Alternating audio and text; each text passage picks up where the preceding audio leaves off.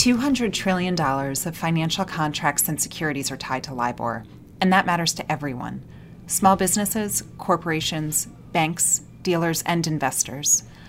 At SIFMA's 2018 annual meeting, we had two discussions dedicated solely to the transition from LIBOR to alternative reference rates. Here, Sandy O'Connor and David Bowman discuss how the Alternative Reference Rates Committee of the Federal Reserve, known as ARC, is leading the U.S. transition to a secured overnight financing rate, or SOFR. Sandy is the Chief Regulatory Affairs Officer for J.P. Morgan Chase & Co. and chair of the ARC. She also serves on SIFMA's board of directors and is chair of our global affiliate, GFMA. David is a senior advisor at the Board of Governors of the Federal Reserve System and is the senior staff liaison to the ARC. Their conversation is moderated by Randy Snook. Maybe to level set a little bit, why are we here, and why is this kind of collectively important to the range of members that we have in the room? Well, why we're here is a little existential, but let's start with why we're going to talk about LIBOR. So I guess firstly, I too would like to acknowledge, David's work. He and I have been partners in this effort, and we represent the public-private partnership that is the Alternative Reference Rate Committee. Why we're here today is, back in 2014, the Financial Stability Board recognized the secular decline as it was occurring in the LIBOR markets. And the reality is, due to changing regulatory environment, changing risk appetite for banking institutions in buying and selling funding between and among themselves in the short end of the market, all of a sudden you saw that the number of transactions that actually are occurring in the short end market decline precipitously. So on average, for US dollars, you only have about $500 million worth of trades on a given day and about 5 to 7 actual transactions. And you think about this as an inverted triangle. Those transactions are used as the basis to be referenced in contracts totaling over $200 trillion. And the reality is, over time, the panel banks that are submitting into this benchmark have moved to expert judgment because of such a fundamental lack of actual transactions. And therein is the stability risk, right? You can't be surprised if panel banks that are submitting into this benchmark are becoming less and less comfortable with submitting into it. And the reality, therefore, is, okay, we need to find an alternative. So back in 2014, the FSB charged the derivatives houses just to come up with an alternative that could be used to replace LIBOR. And that effort, or I should say not replace LIBOR, but rather an alternative to be used to transition to for derivatives markets. And so the work began. And where the work began was, again, focused on what's an alternative rate, what would be a transition plan that could be used on a voluntary basis that was fit for purpose to encourage take-up, and then ultimately, how do we ensure that there was contract robustness? So in fact, everything had been forward-looking and for use in derivatives. And that's sort of how the journey began. So, just taking that point a little bit further, why now do we have a sense of urgency around this? And maybe, I think that would be helpful for the, audience to better understand the risks and, why collectively we need to have a sense of urgency around this issue. Okay. So, well, again, the initial approach was creating an alternative. Last year in 2017, Andrew Bailey, who heads up the Financial Conduct Authority, made very clear that he had been exerting quite a bit of influence over the submitting banks to ensure that they would continue to submit through 2021 to create a level of stability that LIBOR could continue to be produced. That said, even over the last few years, 2 US dollar panel banks have stopped submitting. And he made very clear in 2017, after the end of 2021, he would no longer use his ability to compel institutions to continue. And as a result, he put a line in the sand that at the end of that point in time, there is a risk that the production of LIBOR could in fact cease. And if you look at the world that we live in and the contracts that are referencing LIBOR, you've got derivatives contracts, which are the vast majority of those referencing. So let's say of that 200 trillion, 190 trillion. But you also have $10 trillion worth of floating rate notes and corporate loans and retail mortgages and securitizations and credit card receivables. And the existing contract language in legacy contracts, for the most part, doesn't really contemplate a permanent cessation of LIBOR. And where it does have something, it may not be necessarily economically appropriate. And so, since these contracts don't contemplate the permanent cessation, just think of what might happen if, when we come in on January 1st, 2021, if LIBOR is no longer available, the uncertainty around the cash flows and the value of interest payments would be extraordinary. So time is of the essence. Why? Because we have a line in the sand. 2, if LIBOR ceases, we need to now make sure that legacy contracts have adequate fallback language to address the risks so that there is no uncertainty of how cash flows will in fact occur. Thank you. I think that's a good point just to really emphasize with this audience as you begin to look at this issue, which is that the existing language, and we'll talk more about this in a second, the existing language in derivative contracts and securities and floating rate notes, loan agreements didn't contemplate this possibility, the possibility for a permanent cessation in LIBOR. David, anything else you would add to that point? No, I mean, this is the reason that the FSOC and FSB has pointed to this as a financial stability risk, a key one, since 2014. Essentially, we have a massive amount of fairly poorly written contracts, all on a potentially unstable rate. And if people keep doing what they're doing right now, and LIBOR stops, it will not be a good day for you or for the US financial system. So people do need to look at how they can change their behavior. And I guess I would point out too that Andrew Bailey in 2017, he didn't say that LIBOR would stop, right? He said it was uncertain what would happen. But this year, what he said is you should assume that it will stop. Again, he's not guaranteeing it, but he's advising you to assume that it will stop. And I think for most of you, if there was a banking regulator who said, assume that bank X is going to go into default, you would start, you'd take out your uninsured deposits. This would cause a real sense of urgency amongst you. And I think if a regulator says, of the benchmark says, assume this benchmark's going to stop, we all need to take it very seriously. Yeah, I think Andrew's statement was, don't consider this a black swan event, right? I mean, he laid it out for you, and he says, think about whoever your constituency is. This has been really well advertised. And by the way, it's still 2018, and it's still a few years away. So there is actually no excuse for not being prepared for it. So now I want to maybe turn, that's a good point, because the Alternative Reference Rate Committee, our Fed-sponsored, public-private partnership has, a big role in really helping the industry, helping us all increase our level of preparedness and make sure our markets and our infrastructure are more resilient.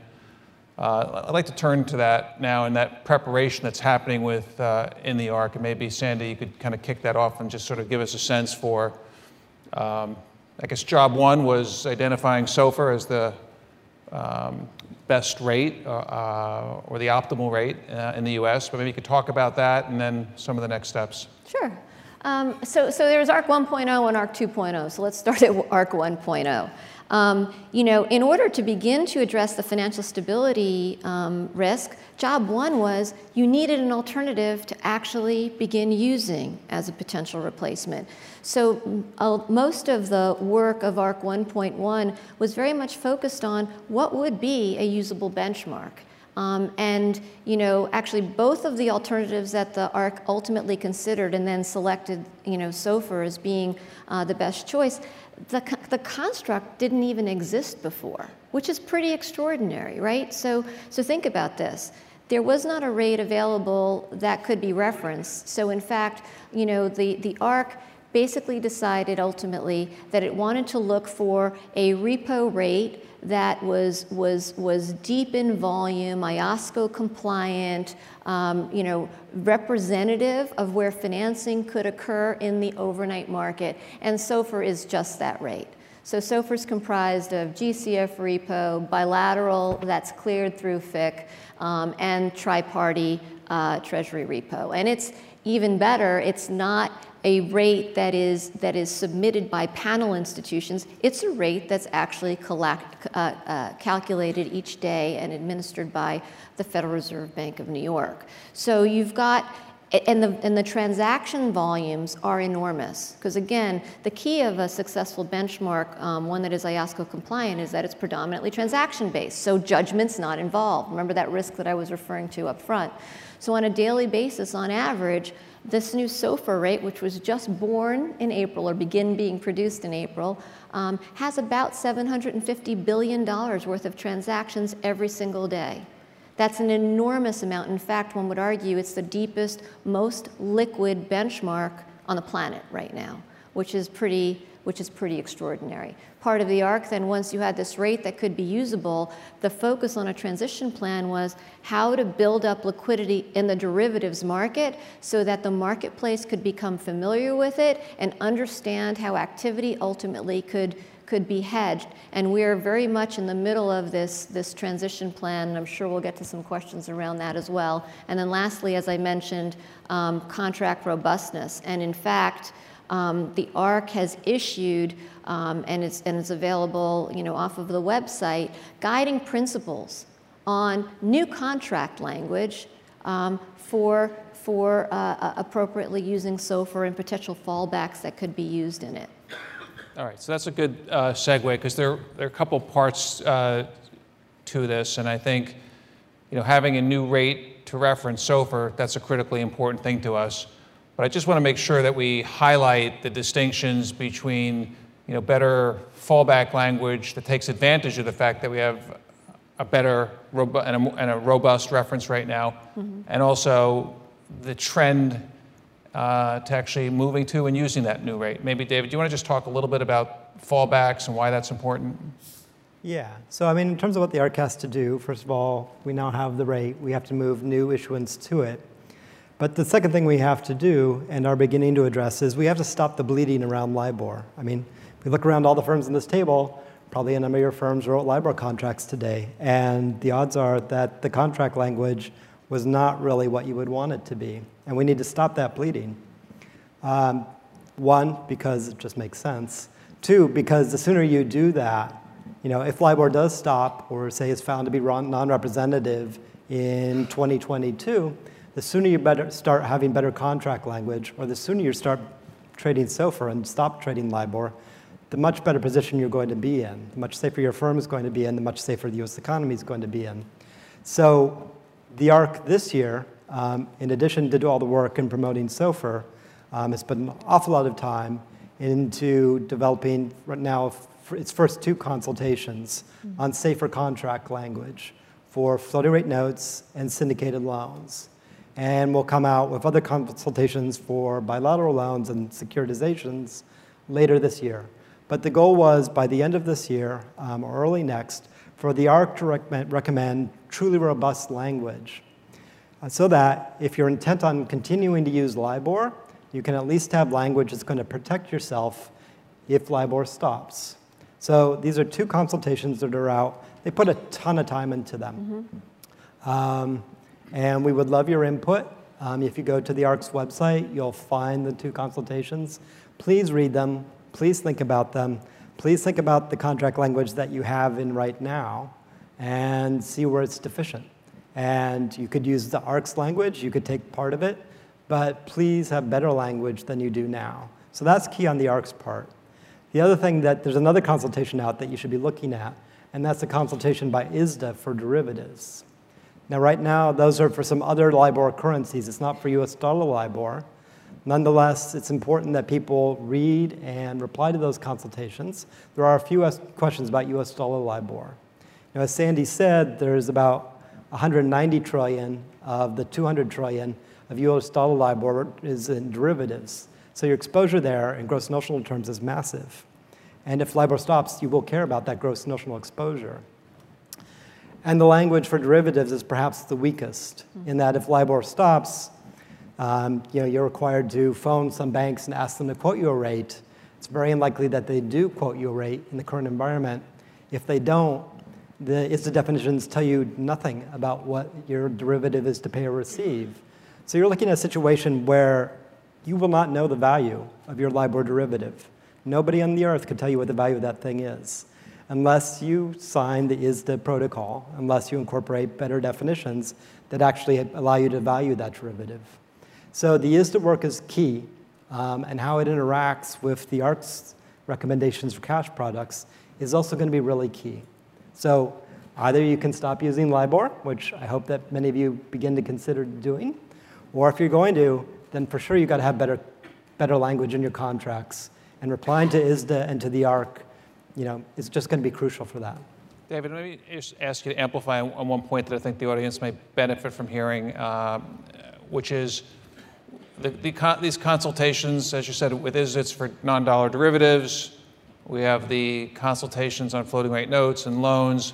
I think it'd be helpful to speak to sort of the importance of consistency and trying, we'd like everyone to be cognizant of these issues in these consultations, but it's the consistency issue in particular. Can you maybe just speak to that a little bit? Yeah. So if you read the ISDA consultation and read the ARC ones, you notice that they really strive to be consistent. The ARC is really striven to be consistent with ISDA. But there are some areas where they're not, and those are areas that the industry needs to debate, and it will be key things that we are looking for people to give us feedback on. Are there areas where you would be willing to deviate from what ISDA does with derivatives? And there could be. So for right now, the ISDA derivatives will only trigger if LIBOR stops. And there's a public announcement by the administrator or the public sector that LIBOR has stopped, permanently or indefinitely.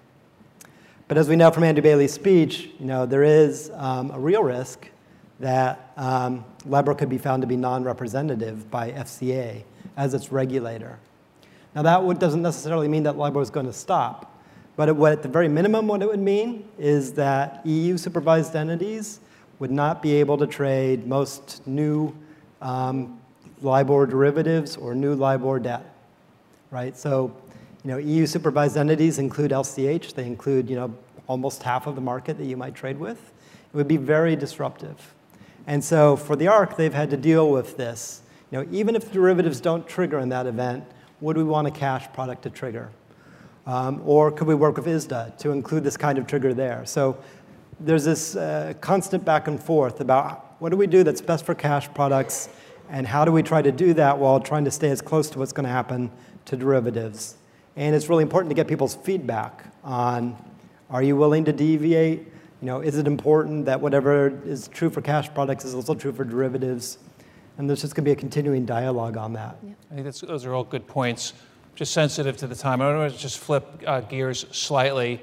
But I think, the imperative in the marketplace is that we collectively begin ensuring that we have robust fallback language. Mm-hmm. But now I want to turn to the future state when we use SOFR and other alternative reference rates going forward. The ARC has done a lot of work to ensure what I'll call the foundational elements are in place to begin doing that. Sandy, maybe you can talk about the PACE transition plan and some of the key milestones that are part of that. Yeah, no, absolutely. So remember, what we're doing here is trying to, one, build a new market, and then two, address the weaknesses from a financial stability perspective if LIBOR stops so that we don't have a financial stability risk. So with regard to setting up the new market, and that's really what the PACE transition is very much about. You have the rate, check.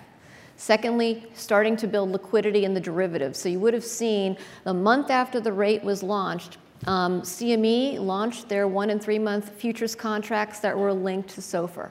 Subsequently, we've got, LCH, which has begun trading basis swaps, and in fact today, CME launched their basis swaps, and what's also a little bit different here is not only do we see some of it trading already, and David and I are always watching very carefully, that in fact, the discounting rate and the price-aligned interest rate tied on the contracts that are trading today on CME are referencing SOFR as well. So as we set out the PACE transition, it wasn't just about building liquidity, but it was also about trying to embed demand.